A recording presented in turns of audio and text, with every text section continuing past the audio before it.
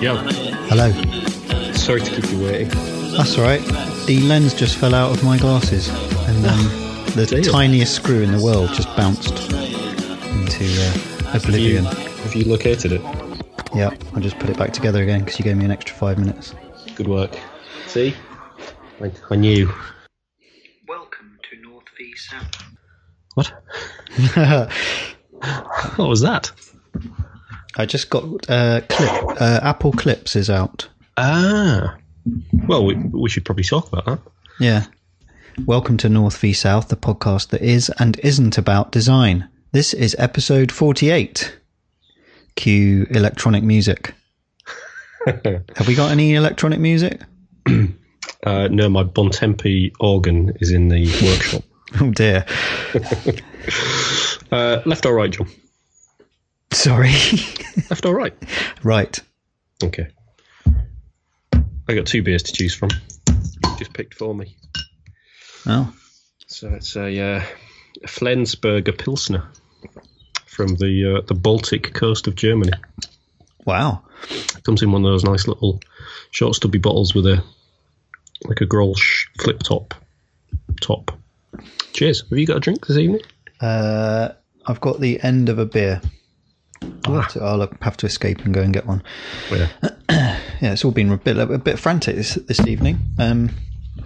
Just to delayed wife and child. Yeah. We're ramping up to Easter eggs, aren't we? So there's a lot of sugar coursing through her veins at the moment. Oh, I see. The Easter eggs have started. Well, yeah, her play groups and things like that. They're all starting to swap. That's terribly irresponsible chocolates. of them. Do you have to buy? Is it kind of like birthday parties and Christmas? Do you have to buy Easter eggs for everyone that she's in playgroup with and all her teachers and things? Might be why we're not invited to any social events then. You're not partaking in that social thing? No, not really. No. Seems crazy. We keep ourselves Good for to you. ourselves. Good for you, you little hermit. So how are you? I'm good. I'm all right. I've had a very frustrating week with bitty work, that's just been coming in when it hasn't been scheduled. And I've also dealt with car salesmen, Right. plumbers, double glazing salesman, although that's my wife's been dealing with like that. the 1980s. I was expecting the Kleeneze man. No, it's and and estate agents as well. They're a special breed, aren't they? Oh yes. They're all just I don't know what it is. They're just so desperate to get your business, and then they're really surly when they don't get it. Yeah, I save my venom for estate agents and solicitors. Right. Who just it's as if they don't want the work once you've engaged with them to do something for you. It's like they don't, you have to phone and email and chase, and then they get back to you a week later. And I've never ever had a good experience with a solicitor. No, me neither. And we've tried a few. Right. So, yeah. Yeah. But it hasn't been all work and solicitors, has it, John? No. I've been buying a car, which is quite exciting. And I used an online website, which I'm going to name as my website of the week. So I'll talk about it a bit later. Excellent. Yes. What have I been doing? I was in your neck of the woods yesterday, and we met for lunch. Yes. Oh, yes. So we did. We did. And you obviously had pie, and I was a heretic. I feel like I'd be letting the side down if I didn't have pie. I'm sure most of our listeners think that's all I eat. It is, though. Kind of. I mean, I branched out into empanadas this week, which is kind of like an Argentinian pie. So, yeah. Well, it's like a Spanish Cornish pasty, isn't it? Yes. Yeah. Are they Argentinian? Argentinian, Spanish? I don't know. The ones I had were Argentinian. How could you tell? I wish I could think of something funny to say. They were Malvinas flavoured. Yes, because it was an Argentinian empanada shop I bought them from. Yes, but they were delicious anyway. So we met up and had lunch and talked podcast, and we talked print business, my illustration prints, your print business. We're kind of slowly nailing down the details of that, aren't we? Yeah. And it's a nice excuse to meet up. And we talked about the podcast, got some ideas down for the next 5 episodes, I think, wasn't it? Yeah, because 2 episodes from now is episode 50. So we're going to do a special. We have been promising book of the month and specials and interviews and field trips, but we haven't done any of it because we're hopeless and busy. I'd go for busy, yes, rather than hopeless. But yeah, a bit of both maybe. But yes, episode 50 is going to be a special, and we've mentioned this a few times. So we're going to do a typography special, aren't we? Yeah. Probably a little A to Z. We'll take up the entire show talking about typography. So that's something to look forward to for all type lovers out there. Yes. We're talking a bit more about graphic design rather than the day-to-day business of running your own graphic design, which we kind of concentrated on towards the end of the last year, didn't we? We did. So we're going to talk about the meat in the pie, as it were, rather than the pastry. Very good. Thanks. So is there anything that you've done this week that you want to share with me and the listeners? I killed some mice, Rob.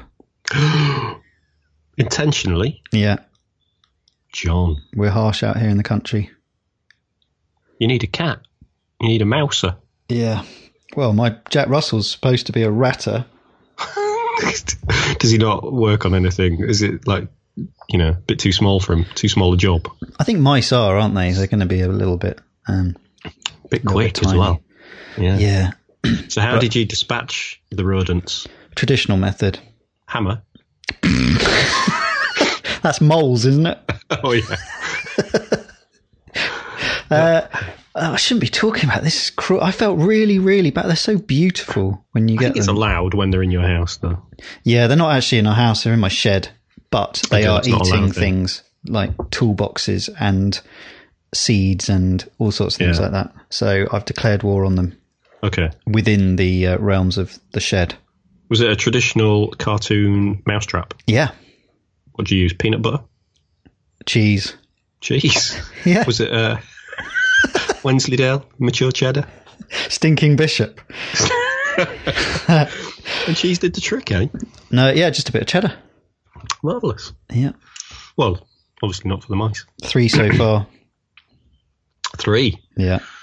Wow. Do you know, have they got a nest in there? Yeah. They made a nest in a roll of gaffer tape. Using the shells of peanuts. Wow. I know. They're cunning little things, aren't they? They're pretty cool. We had, when we used to have the flower shop, we used to sell gifts and things. We used to sell chocolates, and we had these little plastic cylinders that had those kind of chocolate-covered football type things. Oh, yeah. In them. And the footballs were wrapped in foil, and the cylinder had a top on it.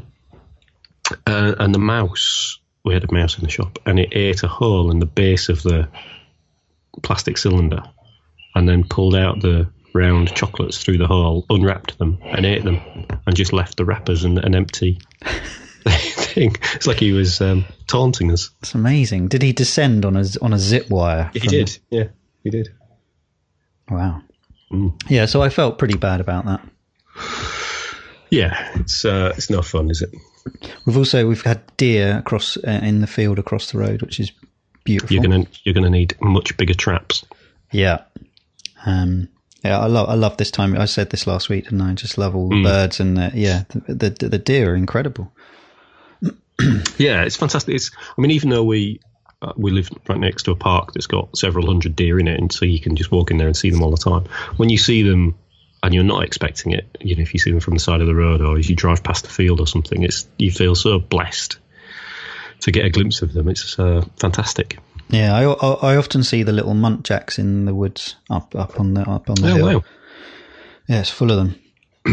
There's a family of muntjacks in, is it Highgate Cemetery? Really? Yeah, right in the middle of London. A little colony. They're meant to be very tasty, aren't they? Are they? You're getting ideas for a pie. I've never had muntjac, but I've seen it at Borough Market. Yeah. Yeah. I've now got a vision of you kind of crawling out into the undergrowth with camouflage paint on and a bandana, wielding a bow and arrow. Well, talking of stalking your prey, I've finished Hannibal season 1. Wow. And we watched Red Dragon on Saturday, which I'd forgotten was actually made. It's Ralph Fiennes is the nasty in it. It's really, really good. Really, in a kind of blockbustery way. I'm loving a bit of Hannibal at the moment. Cool. It's quite a convoluted filmography for Hannibal Lecter, isn't it? Because he's been played by, well, if you include the TV series, 4 different actors now, I think. Yeah, it's really strange, isn't it? I guess he's a character like Doctor Who or James Bond. He's so iconic now, isn't he? Yeah, he sort of transcends the actor. Yeah, Batman as well is another one, isn't it? Yeah. Yeah. But I thoroughly recommend it. It's quite art house, and I'm looking forward to watching season 2. But I'm trying to find it on a watchable channel. Yeah. So it's only on Now TV at the moment. Okay, I'm sure it'll appear on Netflix at some point. I must watch that. Other thing, I got a brand new bit of tech today. An Amazon Fire Stick, the brand new one that's out today. Oh. It's got Alexa built into it. So I've been playing with that with Kitty this afternoon when she got back from childminder. So how does that work with having Alexa built into it? Where is the processing of that done? Surely not on the tiny little stick. Yeah. Oh. Yeah. I mean, wow. I guess the stick's connected to the internet, so I don't know how much it's leveraging the calculation onto the internet. But the stick is literally like a USB stick. It's tiny, and the remote control's got a little microphone at the top. You just hold it down and say what you want, and it goes off, and it's really, really super rapid. Yeah, quite impressive. The only thing is, I am. It's much, much faster than the built-in kind of smart hubs that you get on your telly, which is why I bought it, because our one just drives me mad. I had exactly the same conversation with someone. I was out for dinner last night with a friend, and he was saying exactly the same thing. What's that? About his he wants to get the the Amazon Echo thing. Yeah. Because his smart TV is so terrible and shonky. Yeah. No, they really are awful. The Samsung is just hopeless. But I have to say, it's super zippy. Came set up ready with my account details already on the. Oh, that's clever. Yeah, really clever. Just had to sign in. And the search is super quick. And you can even do dice rolls and things like that, because I was playing with Alid's one at Christmas, and he was showing me that you can just say roll a dice, and it gives you a random number. Wow! So if you're doing your fighting fantasy books, then you can just roll your dice. Does it speak the number? Yes. Oh, okay. It says I've rolled a, etc. I probably set off loads of Alexas around by saying Alexa a lot, but you don't do that on the telly. And I think it's abstracted from the actual Alexa, so it's not actually the whole thing built into. Okay. It's like a little stripped down version. Yeah, but it will search if you say watch, like what I was doing with Kitty, watch Paw Patrol. It will bring up Paw Patrol ready to play. Cool. Yeah, it's pretty clever. Or play music from Amazon Music and Spotify. That's clever. Anyway. Oh, marvellous. Well, you caught up with Hannibal. I listened to a podcast this week while I was working. Yeah. S-Town. Mm-hmm. Have you listened to any of it? No, I've got it lined up. So it's from, there will be no spoilers. It's from the makers of Cereal. And Kellogg's. Yeah, I thought it was absolutely terrible. Oh, really? That's the only spoiler I can give you if you haven't listened to it yet. Oh, because it's pitched as a mystery with a murder and horology, and it makes it sound quite exciting, and it wasn't that for me. Oh dear. So it's possibly the most disappointing bit of media I've consumed ever. Wow. I'd rank Starship Troopers above it. Oh, you didn't like that? I like that. I walked out of that film. What? It's the only film I've ever walked out of. That was terrible. Really? Yeah. So I listened to S-Town. Have you listened to Serial then? I have. I loved Serial. Oh, right. Okay. Yeah, I thought it was brilliant. Didn't like S-Town. This didn't. No, this didn't compare. And I read a comic. Yeah. I read a trade paperback of the first 6 or 7 issues of Black Hammer, which is written by a guy called Jeff Lemire, who's written stuff for Marvel and other bits and pieces. We're not comic buffs, so I don't really know what else he's done. And illustrated by Dean Ormston, and the colours are by Dave Stewart, who has done masses of the colour work for Mike Mignola's Hellboy.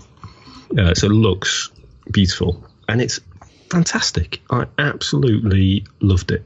It's about a group of superheroes from the 60s and 70s. Sorry, Jeff Lemire. I do know who he is.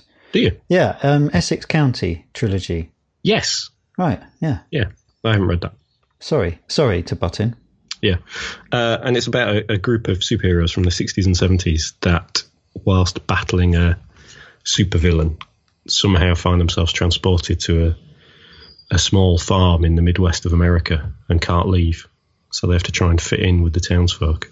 And it's just brilliant. Absolutely cracking stuff. So if you are looking for a good new comic to read, then Black Hammer Secret Origins trade paperback is well worth a look. And are you reading that on paper? Yes, I am. I went out and bought it from a comic shop. Oh. Yeah. Raygun Comics in Richmond. Oh. Which is the first time I've been there as well. And I've also got Saga. Oh, yeah. I've read the first collection of that. Yeah, that's what I've got in my hands right now. So I'm looking forward to that. I'm not overly wowed by the colour in that. It's quite vivid. But I've heard good things. Yeah, it's a good story. Yeah, I did, yeah. And I totally agree with you. I hate that airbrushed colour that's quite popular in Marvel at the moment. Yeah. And it's definitely from that, isn't it? Of that, the gradiated kind of bright colours. Not keen. Yeah. The other thing I did this week was on Twitter, Adrian Shaughnessy, we'll call him a friend of the show because we've talked about him a few times, author of How to Be a Graphic Designer Without Losing Your Soul, all-round design, good egg, tweeted that he had some D&AD annuals that he was getting rid of, and did anyone want them? Well, I replied, I emailed him, and it turns out we live 300 yards away from each other. So I popped round to his house and picked up 10 D&AD annuals from the noughties. That's mad, isn't it? That is mad. It is bonkers. If you're into your graphic design, you will know Adrian Shaughnessy and his work very well. Produces the Unit Editions books with Tony Brooke from Spin. And he's a lovely guy. And it turns out he's moving house, which is why he was downsizing his D&AD annual collection. But it was very nice to meet him, and he was very lovely. So that was quite nice. So now I've got a stack of D&AD annuals to have a look at.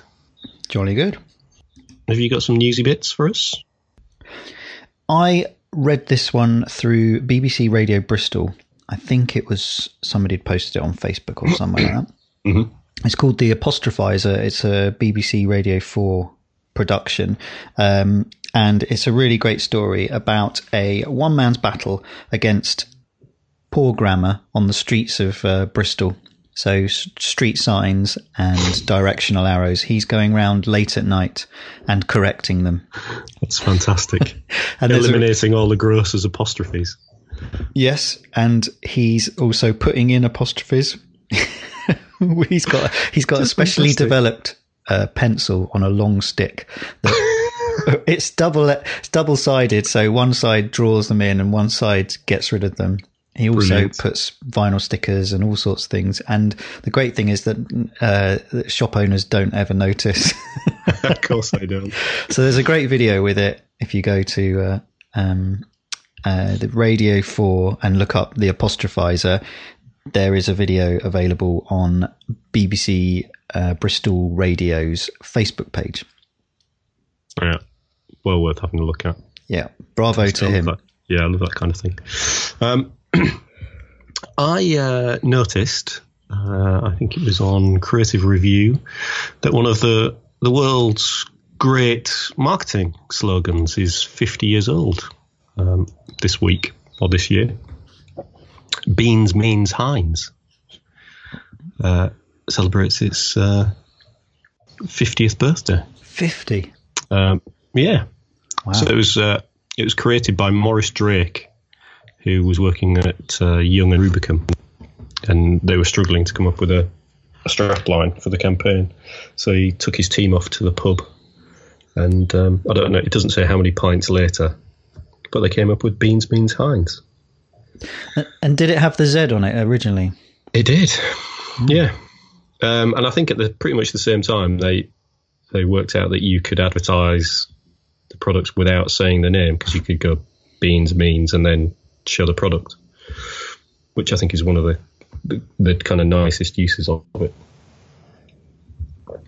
Yeah. Certainly one of the first slogans I was aware of, I would imagine. Yeah. A secret lemonade drinker? Yeah, maybe. White. That was our White, wasn't it? Yeah. See, you didn't have to say the name of the brand there. No. What was the one, Watch Out, There's a Humphrey, about? Milk. Didn't a straw used to come on and drink people's milk? It used to come on from the side, almost like a Muppet. No, I'm obviously Googling that now. Yeah, Unigate Milk. Right.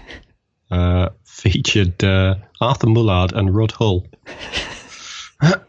amongst other people. And Muhammad Ali. Yeah. So it's quite eclectic. Spike Milligan, Barbara Windsor, Sid James. They were great. I loved those ones. Yeah. What's your next bit of news? IKEA have entered the smart lighting industry, which is exciting to see. I didn't realise there was anyone but Philips Hue in the smart lighting industry. Oh, I think there are lots, the Samsung and all that lot. The problem with all the systems is that hardly any of them talk to each other. And you need to buy a sort of router for them to start talking to connector systems like Apple's Home Hub. What's their thing called? Can't remember, but it doesn't work with any of them. So I think the IKEA is a closed, a walled garden, as it were. So you need to get their little router. You can then use an app to control lights. But it's good to see. They're low cost. You could set up a system fairly cheaply. I think the Hue is really quite hideously expensive. They're quite pricey, aren't they? It'd be quite interesting because obviously they've got access to a big old chunk of the market, IKEA, haven't they? Exactly, and I've got their sort of early version of that in some cabinets where you've got a little remote control sort of puck, which works really, really well. And I'm guessing it's extending off of that. But they've also got little light boxes that look fantastic that you could put on a wall and have. Show the latest X-rays of your lungs or whatever. No, they've got little light panels which could be really cool, couldn't they? And again, you can control the hue, so you can choose the color of whether you want it warm light or white light, which is quite handy for a little studio to be able to put it into different modes. Yeah, so go and check out what they called it. They called it smart lighting, And for example, you can get a little kit. It's 30 quid. I wonder what that gives you. It gives you a controller and a light bulb. I don't know how that compares against the Philips Hue, but I think it's going to be cheaper, isn't it? I'll look it up while you do the next news item. A mile cheaper, I would have thought.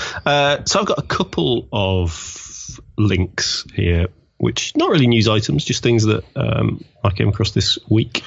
Or one of them was last week, actually. So the first one, there's a photo essay on Mashable about the Bonneville Salt Flat speed trials from 1966.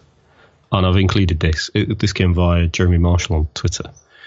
And I've included this because the photographs are so beautiful. I mean, the first one just, got me straight away because it's got this beautiful streamlined speedster, which is bright orange. That's me suckered in. I think you show me a beautiful vintage orange race car and I'll do anything, almost. But the photos are beautiful. They've got that kind of Kodachrome look about them. Really fab pictures. So that's well worth a look. And then I've got another little photo essay, which is about the ship graveyard of the Aral Sea. So the Aral Sea in Central Asia is a salt lake that's been the level of which has been dropping since the 60s as water's diverted out of it for agriculture and irrigation and I assume human consumption somewhere. And as the lake drained, these boats that were kind of harboured in the sea, they ended up further and further away from the shore and from the sea. So they were just abandoned, and now they're all these kind of rusting hulks, and bits of them have been salvaged, and then they've sunk into the sand. So there's only kind of bits sticking out of the silt and the sand, and they're just fantastic images. Really kind of weird. It's a little bit like the Skeleton Coast off Namibia with all the shipwrecks off the Atlantic coast of Africa. Yeah, these kind of rusting hulks, and there's something really sort of fascinating about these kind of skeletal remains of big ships that it's just kind of really visually interesting. I think they look like they could have come straight out of an Ian McHugh painting. I just think they're fascinating images. So that's worth a look as well. That was, I'll put the link in the show notes, which I'll do. But yeah, it was just on someone's blog, which is very nice. I like finding weird stuff like that. Very good. One of the joys of the internet. Philips Hue, 60 quid. And the IKEA ones? 30. But you get 2 bulbs with Philips. And it's compatible with HomeKit. Okay, and the IKEA one is? Yeah. Mm-mm. I'd probably go with the Philips, but it's good to see that the cheaper products are starting to come out. Yeah, I wonder how much of the cost of the Philips is... I wonder if there's licensing fees for HomeKit. Possibly. I wonder if IKEA could have made a similarly cheap product, but still integrated it with HomeKit. I don't think HomeKit's particularly very good anyway at the moment, is it? Well, it just needs developers to use it, doesn't it? Yeah. Talking about light, though, I noticed that the latest update, which I'd never noticed, to the Mac OS, which is what am I running, Sierra, has that night shift thing that the iPhones have, which alters the hue of your screen depending on the time of the day. So it warms the screen up and gets rid of a lot of the blue light as it gets dark. So, which is great if you're just kind of tapping on something that doesn't need color accuracy. You'd have to have it turned off if you're doing retouching. But yeah, it's quite nice. I'd use it on the iPhone. I think it helps a bit. Yeah, they've just updated iOS, so I'm guessing Clips is now available which is their new attempt at another social network. Apple, famous for. Well, is it? Because you can't share anything on Clips, can you? It just produces videos that you can share on other platforms. I don't know yet. I haven't really had a look at it. Yeah, it's just a kind of video clip producing app. Right. I was reading that it could be a game changer because the live captioning that it includes. So you get it'll, if you have a video with words talking or singing, it can automatically live caption that. So it'll listen to what it is and produce text. And apparently that's a big thing. I don't know why it would be. I think it's a big thing for kind of YouTubers and stuff. But apparently the accuracy of that is way above anything else that's out there on the market at the minute.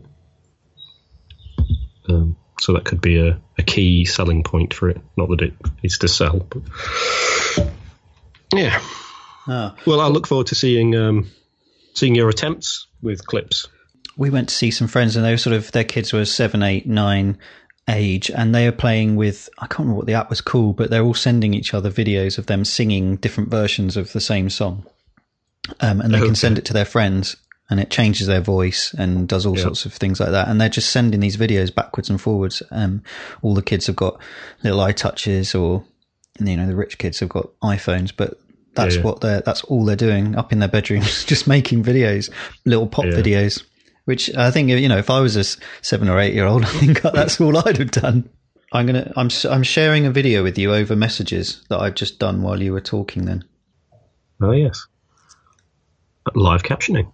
Oh, that's quite cool. I mean, you look startled, but that's quite clever, isn't it? Yeah, it's given me a really weird beard. Weird beard. I nearly bought a beer tonight from a Weird Beard brewery. Everyone's been talking about Block Design Studio. Have you heard of them? No. They are a British company. I think they're from Belfast. And the designer is called Tara Ash. And she's designing sort of cool home products, the kind of things that you'd see in the Design Museum and on the streets of Berlin. Lots of shops sell, in the trendier areas sell products like these. They're kind of pastel hued natural wood products, things like clipboards and coat racks and candlesticks. They're really, really lovely. And the main product that really has caught people's attention is that they do a little notice board, which comes with a load of pegs. I think they've already sold out of them. And it's basically a drilled board with lots of little holes. I did see that. Yeah. I just hadn't recognised the names. It's great. It's cool little shop, cool little products being made, and it's just lovely to see businesses like this thriving. We've talked before, haven't we, about it's nice when design companies start producing products as well as designing. Yeah, they're kind of stuff. Yeah, they're quirky and humorous and not that expensive. No, they're not, are they? They're really nice. Right. So go onto their website and have a look. blockdesign.co.uk. There's loads of present ideas in there. Yeah. Lovely stuff. My last little bit of news is just a weird thing that I think Present and Correct might have, or the QI Elves, it's one or the other, tweeted about today, which is about Thomasons. Do you know what a Thomason is? No. So a Thomason is a useless relic or structure that has been preserved as part of a building or the built environment, which has become kind of like a piece of art. So it's like the examples on this little Tumblr that I found. There's like a railway track that ends in some tarmac, like a gate that doesn't lead anywhere, a weird kind of bollard in the middle of nothing, fences that fence off nothing. It's kind of a tricky thing to describe, but I think the key thing is they need to be sort of maintained in some way. there's kind of metal guards that you get around saplings. Yeah. But there's no tree. It's just this weird thing. And the weird thing is that it's got a name given to it by a Japanese artist who called them Hyper Art Thomasons. And why did he call them that? Don't know. He or she, sorry. He or she. I don't know. And what is a Thomason? Well, Thomason or Hyper Art Thomason is a type of conceptual art named by the Japanese artist Akasagawa Genpai in the 1980s. And then it goes on to describe what they are. But it doesn't. Origin of the term Thomason comes from the professional baseball player Gary Thomason, who was signed by the Yomiuri Giants for a record-breaking sum of money and spent his final 2 seasons. So he was viewed as being entirely useless on the team. So he was maintained in good condition, but with no purpose. I know how he feels. So there you go. So that's cool. I love those kind of weird things that occur that have, they've got somehow they've been named, they've become a thing. Yes. So there you go. That's all my news. Well, actually, I've got some new news. Oh, yeah? I'm just opening another beer. Carry on. You had a tweet liked by a company called Aerobull HD a few days ago. Yes. I don't know if you know these people. No, it escaped my attention entirely. Well, I saw it and thought, I wonder what they do, because they had the icon is a shiny sort of ceramic. It looks like a ceramic French bulldog. Right. And we were talking about French bulldogs yesterday. We were.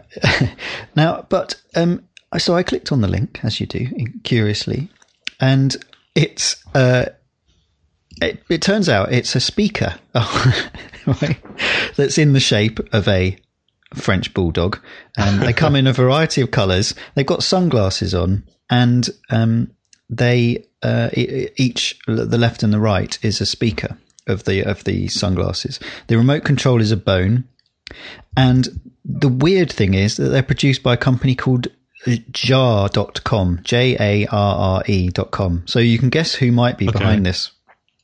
Mr. Jean-Michel. Yes. So you can buy if you go to Jarre.com, you can buy them in all sorts of various colours. They are pretty expensive. And they're speakers in the shape of a French bulldog. Yeah. And Jesus. I've just seen the price. Yeah, they're £1,349. Hey, but free shipping until Mother's Day. Yes. But on their social media feed, I think it was Twitter, they've got hold of some Vanta Black and done one in Vanta Black, which just looks astonishing.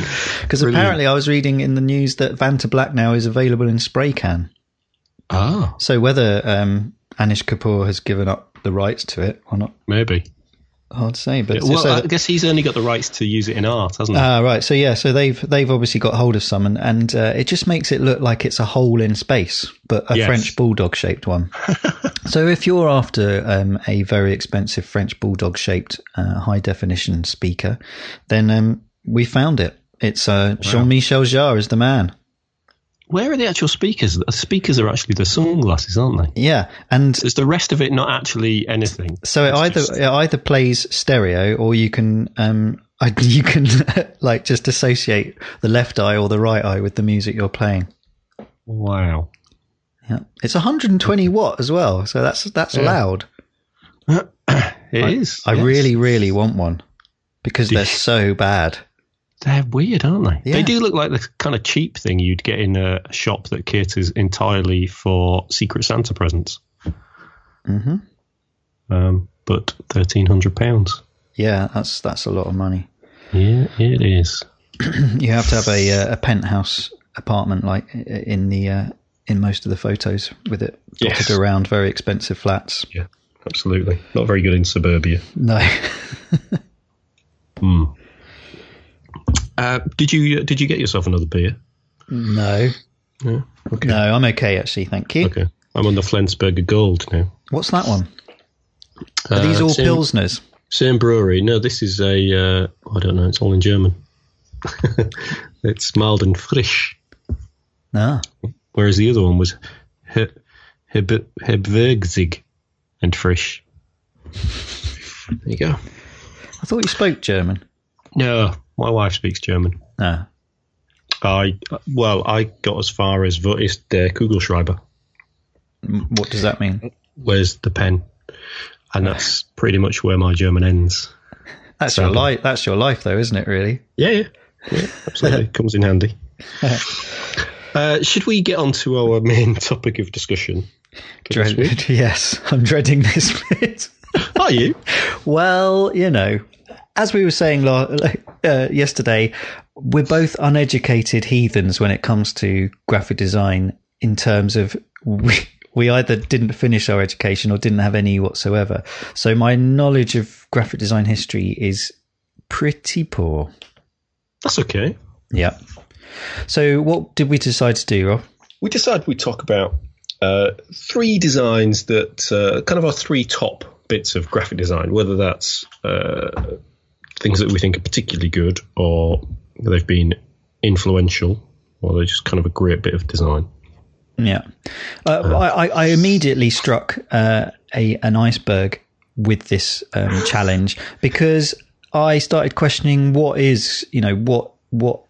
qualifies as graphic design. Was it a person, or was it a piece of work, or was it is a logo or a product a piece of graphic design? Does it have to be print based? So I and then I just went off in a spiral of self-doubt and hatred. So that all said, what was the first thing that you conjured up? Well, as usual, I turned to my childhood to reminisce about things, because that's where kind of I really believe that things crystallise for me, and my taste was formed when I was a kid. Mm-hmm. And obviously I've learned ever since. But I think my dad had a pen when I was a kid, and it was a beautiful pen. I wasn't allowed to touch it, but I just used to see the end of it and thought it was the most beautiful shape. And I didn't realise what it was. I didn't know what the pen was. And it turns out it was a Mont Blanc. And I think my first one will be that iconic rounded star on the end of the Mont beautiful, Blanc isn't pen. Yeah. And the reason I've chosen this is, if I'm allowed it, because it's obviously it is part of a product, but it is their brand. Yeah, absolutely. It is their brand. Is that it's their logo? Yeah, is that it captures great branding perfectly.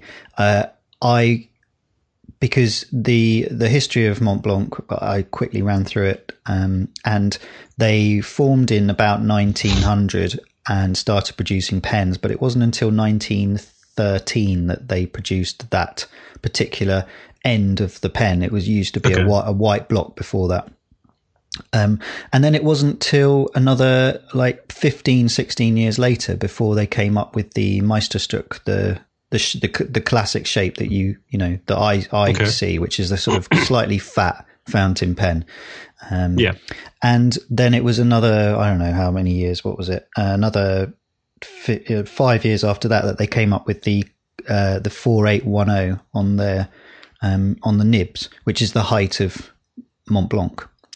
And I just think that that's fantastic that it took that long to come up with those brand elements, that they, nothing was rushed about it.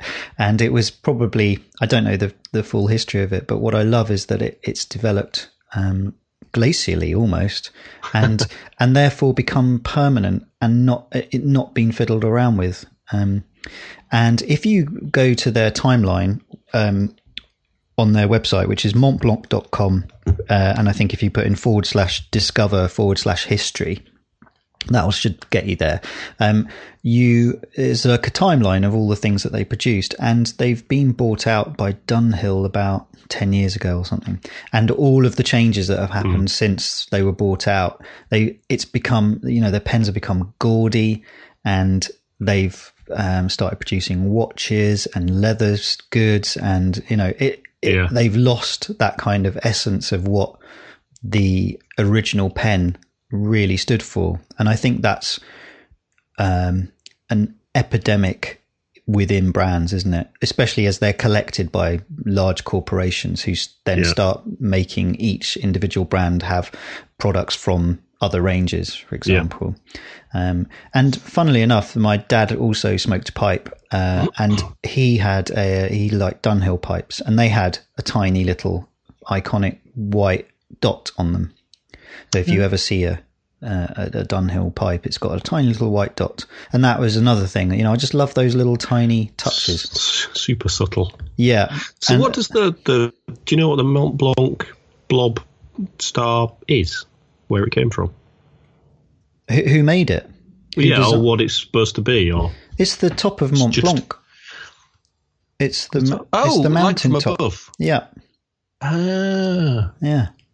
Well, that makes sense. Yeah. It took me a long time to work that one out as well. Yeah. So it's the snowy top. Yeah. Nice. So that's my first piece of graphic design. Whether it is a piece of graphic design or not is moot. It's a logo. That's entirely it's a logo. Graphic design. Yes. I love the fact that their brand is so strong that their fav icon on their website is just that shape, and it just fits it perfectly. You know what I mean? And it's something that was designed and hasn't been fiddled with, over 100 years ago.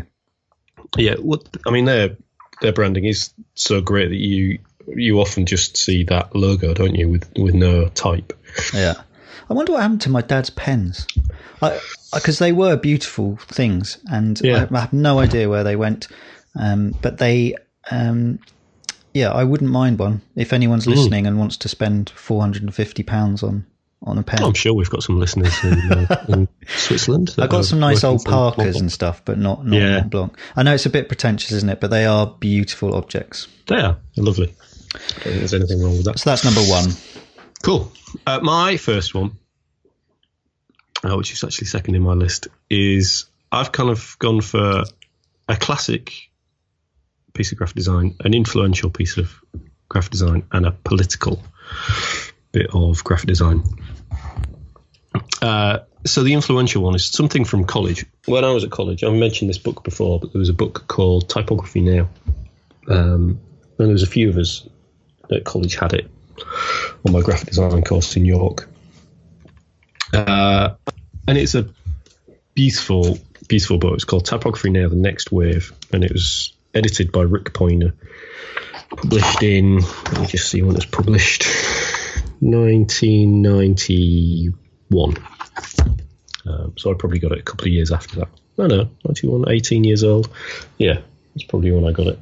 And it's full of beautiful design from that period and kind of a few years before that. And one of the bits of design that always struck me was some designs for, I assume they're called paschal candles, which are kind of liturgical candles, and they generally have text and a cross on them. And Phil Baines, a British designer and type designer, had designed these really beautiful letterpress and silkscreen designs for these paschal candles. And they're quite limited in palette, golds and reds. And they're really quite complex in that there's overlaid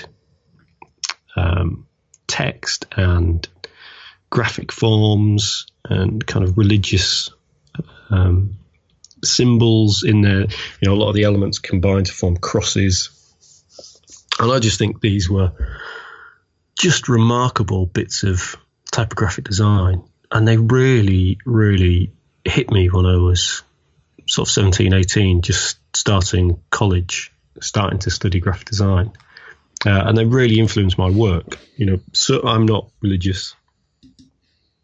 I don't know if Phil Baines is religious, but this work completely found its way into so much of my stuff in the first couple of years of college. And I think in some ways that kind of religious imagery for me was probably a shortcut at impact. If you put a cross and kind of something vaguely ecclesiastical looking on on a bit of design, it kind of gives it some sort of innate punch. So it was probably a shortcut because I wasn't a very good designer back then. But these 2 or 3 designs, even though I very rarely look at the book these days, they've always stayed with me, and I still think they stand up today as really beautiful bits of type design. I think they're gorgeous. There was that typeface back in the 90s that everyone used. Exocet, was it called? Yeah, that had crosses. Barnbrook. Yeah, was that a Barnbrook font? Oh, yeah. Oh, right. So there's kind of in this book, it's Brodie, Barnbrook, Baines. This kind of terrible trio of British type designers, really, or designers using type as image.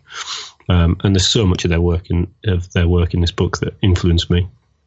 Barnbrook's exercise in there, and and that I think fed into a lot of the work for Why Not Associates. I don't know if it was Barnbrook part. No, he wasn't part of Why Not Associates, was he?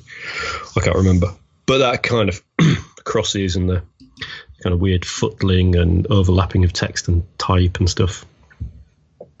Yeah, beautiful. So what's your next bit? Mine is a person. Right.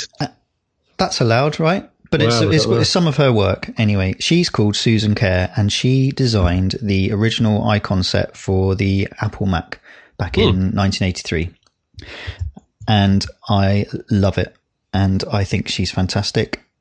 She's got a website, care.com. That's K with a K. Yeah. Good one, John.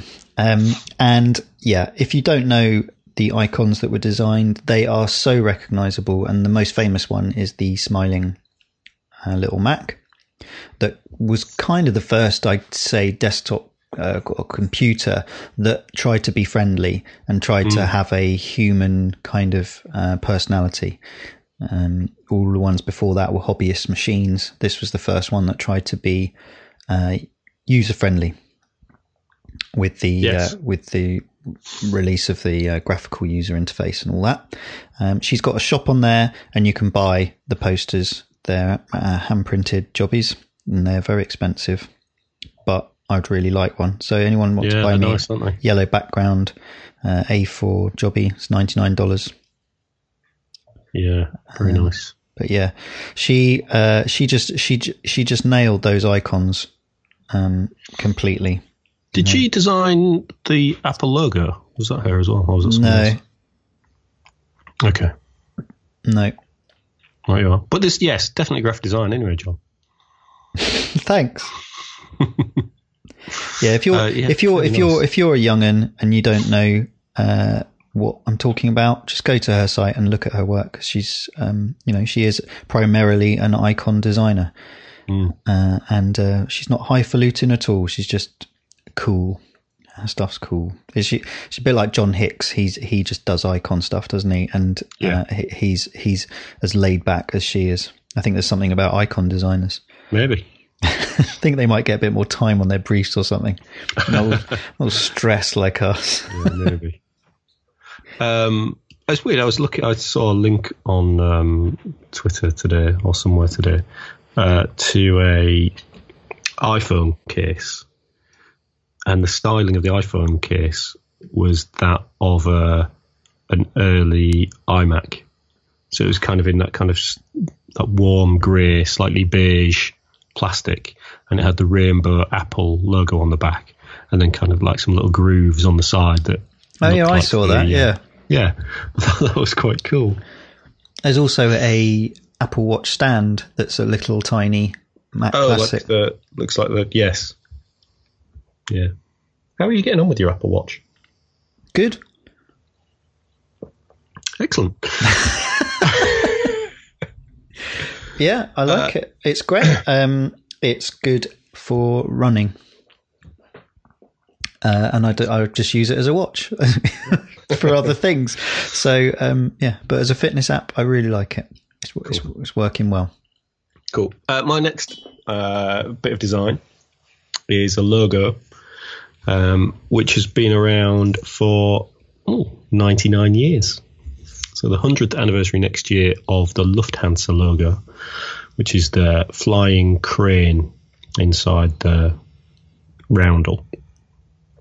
And I've got an affinity, not just because my wife is half German, but I think I've got an affinity with a lot of German design, and I think Lufthansa just nails branding to this day brilliantly. So back in 1918, Otto Ferl created this logo for Deutsche Luft Reederei, which was the precursor of Lufthansa. And he stole the colours from the Junkers aviation company that history buffs know as producing some military aviation stuff for the wars. So he stole their colour scheme, which is this kind of warm yellow and this deep sort of indigo blue, and put this really elegant crane design, this sort of slightly angular crane design into this roundel. And it was used from 1919, and then was adopted when this company became Lufthansa in 1926. And the logo's undergone, the odd tweak since then, but really, it's still so close to that original design. It's kind of ridiculous. And I think not only is it a cracking logo, but it's just being consistently well implemented by Lufthansa. It's no surprise that they're one of those companies that have brilliant guideline manuals. And they just seem to nail corporate branding. And I love it. It fits that circle so beautifully in terms of its spaces pulling negative space all over the place, that it doesn't, although it's a shape that shouldn't fit into a circle, it fits absolutely perfectly. But if you look at the logo when it was drawn, almost like three ducks flying, on a wall. Yeah, that was its first use. Right. But it obviously didn't originate from being contained within a circle, but it's something that has just naturally fitted that circular roundel. And I'm guessing the roundel was because that's what went onto wings and sides of aeroplanes, because, most of them were, weren't they? Yeah. But yeah, I love it. There's a great book as well, right, called Lufthansa and Graphic Design, and it tells the whole story of that logo and Lufthansa's corporate branding from its inception in 1918 up to the late 90s. It's a cracking little book on graphic design. Oh, right. I'm going to get that. That's great recommendation. It's a good one. So what's your next bit of graphic design? Mine's British through and through. It's the Tube Map by Harry Beck. Right. I couldn't pass it up. I've loved this map ever since I was a wee kid. Yep. And I think it's like an electronic drawing. I'm guessing that's, I'm not guessing. That's kind of the original sort of inspiration behind it, in the fact that it's a completely abstracted map of London. Yeah, it looks like a circuit, doesn't it? Yeah. The story behind it is really interesting as well, because there were all sorts of fights over it, and I think he died a pretty unhappy man about the fact that he didn't get much recognition for it. Yeah. It's just a great story. It's a living piece of work that is still being added to now, and now has a nice sort of footnote on it that credits Harry Beck with the original design. I think his boss took a lot of the credit, didn't he? Whose name I can't remember, but I think it was. He didn't get. They didn't get on at all, did they? No. And that sort of, and I remember going to the Saatchi Sensation at Royal Academy, was it back in 90s? Was it? And there was a piece of work there by Simon Patterson, which was The Great Bear. I think it was, well, that might have been at Tate Britain, but yeah, it was around the same time. He produced a pastiche of the tube map using all the lines with different sort of famous painters and actors and all kinds of things like that. And he'd worked out this new map, and that's a very popular poster at Tate Modern now, I think. But I thought that was such a clever sort of twist on the tube map, and it is part of the British sort of almost like bowler hat and cup of tea. The tube map is that instantly recognisable thing that that it's from London, don't you? You do. I wonder how important or how recognisable it is to people who aren't from the south, who don't visit London. I wonder if people who live in the north, who've never been to London. I wonder how much kind of cultural weight it carries. Yeah. Does it transcend that geography and become something instantly recognisable for everyone? Probably. I don't know. To an extent. I mean, it's almost a perfect representation of the growth of London post, turn of, Edwardian times in terms of... Now you've got to make a GIF of it growing. Of the development of it, yeah. But it is, isn't it? Because it is mainly suburb. I mean, you look at it, although probably the centre of London takes up, 50% of the space, but actually it's so abstracted that it would probably be about 15 times bigger, wouldn't it, if it tried to scale it? Absolutely. Yeah, because it goes out a hell of a long way, doesn't it, the tube network? Yeah, I don't know how wide it is now. Yeah. Yeah, I think once you've lived in London as well, you develop a certain warmth for it, don't you? Yeah, there are lines you like going on and lines you don't like going on. Yeah. Stations you like. There's even a game on Radio 4 that's based on it, isn't there? Yeah, there is indeed. Yeah. My last bit of design is political, and I think it's definitely the first political bit of design I remember seeing. But I don't know if I remember seeing it from the time it was produced, because it was 1979, so I was only 6. It was designed by Saatchi & Saatchi for the Conservative Party for their 1979 election, and it's the Labour Isn't Working poster, which big type, Labour Isn't Working, and then a queue of people queuing for the unemployment office. And then the strapline is Britain's better off with the Conservatives. And it's just such a strong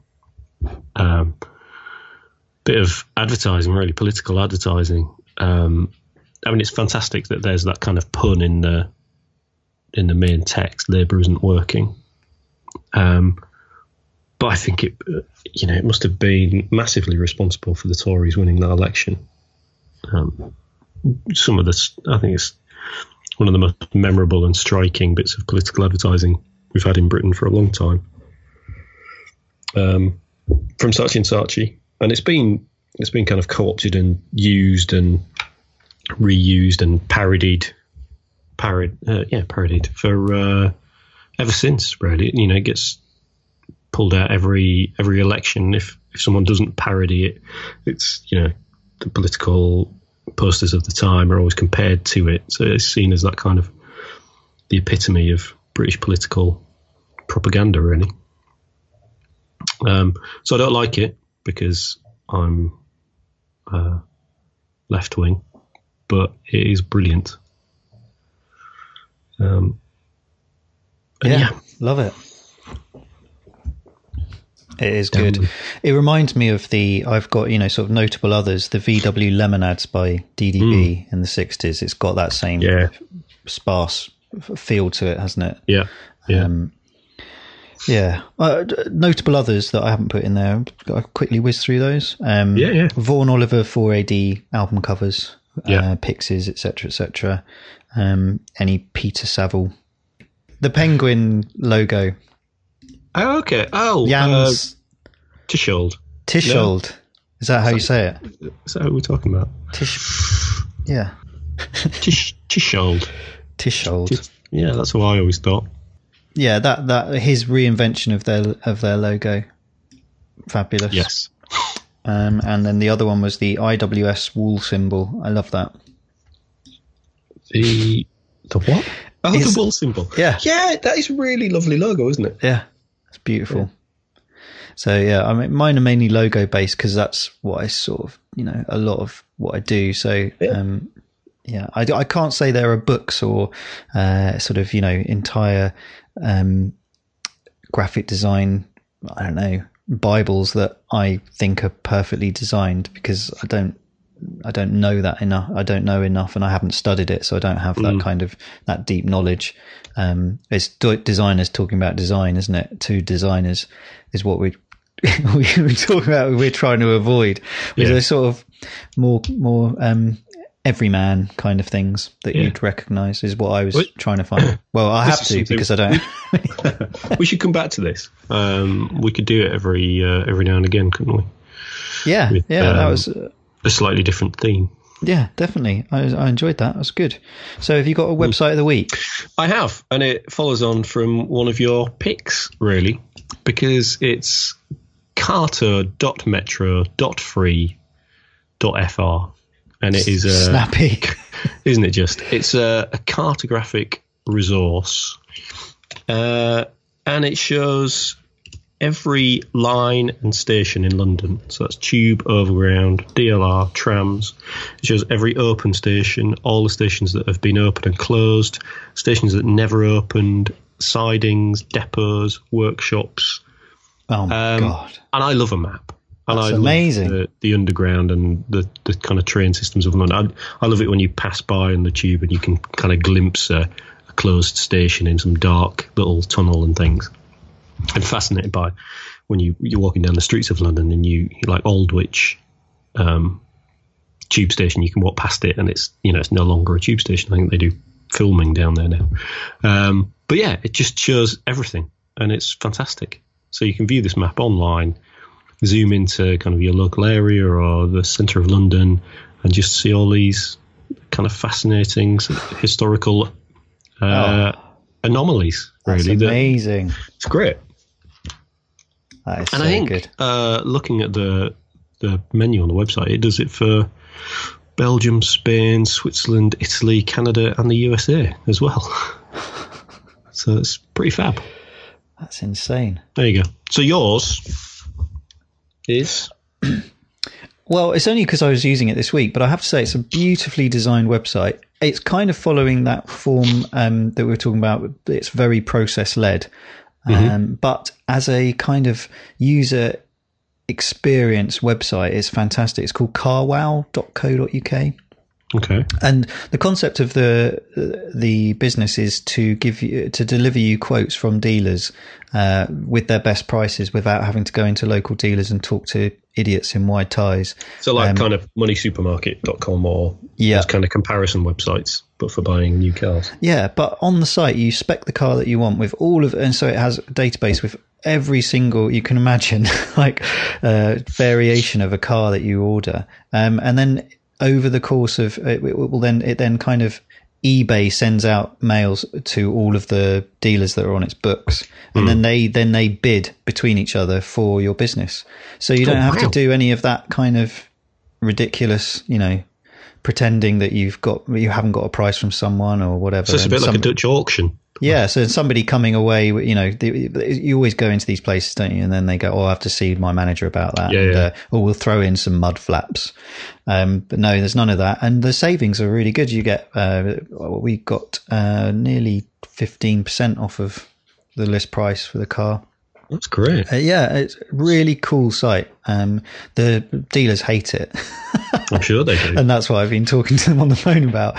But yeah, for me, it's been great. So it's not saved us because we're going to spend a fortune on a car. But we've definitely reduced it. So if you're looking for a car, CarWow. But I think from a design point of view, it's absolutely brilliantly designed user experience. So congratulations to the team that are building that. Brilliant. Yep. It Cool. just works. So on to pies. Well, I'll tell you, I've got a ploughman's pot pie, which is never a good thing, really, from Waitrose. Although I have to say, so it's a pork pie, and mixed into the pork meat is a little bit of pickle. Ugh. I think that's it. Oh, I think it has a bit of cheese in it as well. But it does also have jelly. Yeah. So, it's not all bad. And I'm eating this with a pickle from the lovely people at the Counter Press. So the Counter Press we've mentioned before, beautiful. Let's Press printers based in East London, David and Elizabeth. And for Christmas they sent me a Counter Preserve. Oh, very good. Of an old peculiar pickle. So I'll just go in with a smidgen of that. Excuse me. Well, it's actually a really good pastry.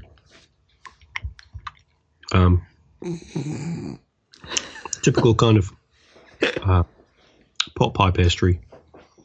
A little bit of poppy seeds on top, or nigella seeds. And the pot pie's all right. It's really nice and moist, which these little mini pot pies often aren't. Can't really taste much of the cheese inside it. But the jelly's good. I'll be honest. The pickle from the Counter Press is so good, it'll make any pie work. It's good. So the pie gets a 5.5. No, the pie gets a 6. Okay. Pickle gets a 9. Whoa. Mine is, I went to our butcher's across the way and bought a pie from them. I've never bought a pie from our butcher's, and they've got a massive pie counter. Who knew? You idiot. So I've got a whole tranche of pies to try from them. This is a small hand-raised pork pie. I don't know who raised it. It's from Oak Vale in West Mids. So it's not a local pie. It's just like a snacking pie. It's a pork pie, same as you, which is funny, isn't it? I've just had a little Jack Russell leap into my lap. He obviously wants some pie. Do you want some pie, Ralphie? Must be the first pie to get 3 scores.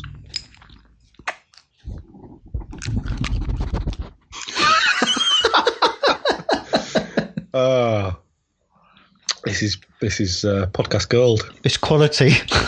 I'm going to have to do some heavy editing. You definitely leave that in. So anyway, how was the pie?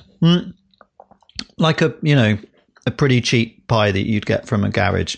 Okay. Pretty disappointing, but not bad. Pastry's a bit soggy. There's no jelly, and the pork isn't very well seasoned. So I'm going to give that a 4. But it's edible. Well, I'll hope for better from the other pies from your local butchers. Yeah, I do too. They had lots of ones to cook, but they didn't look as handsome as the ones from Armstrong's. No. So next week, we're going to try and get this year's winning pie from the British Pie Awards, which is a Dickinson and Sons Melton Mowbray pot pie, which I think you can get in Waitrose. Or Amazon Fresh. Yeah. So that's it for this week. It's been a delight talking to you, John. Yeah, I've been paying attention. I have. Yes. Nice for Ralph to make a contribution this week as well. Yeah, he says hi. Excellent. I look forward to seeing him soon. And I will talk to you again next week. So thank you everyone for listening. And next week, what's our topic next week? I'm doing well today. It is a topic somewhere, haven't we? Self-worth 0. The self-worth of a working man. That's it. It's so we'll leave it at that. Yeah. Exposure and self-worth. Yeah. So look forward to that next week, and some more pies. Yeah, and then we got typography, the episode after that. So if you've got anything that you'd like to talk about or mention, then drop us a line. We love to hear from you. We would indeed. Hey, is anyone out there? Help! It's been a joy, John. Yeah, cheerio, and have a lovely weekend. Yeah. Cheerio. Bye. Sequence stars were no good for making cartoon displays. Red giant stars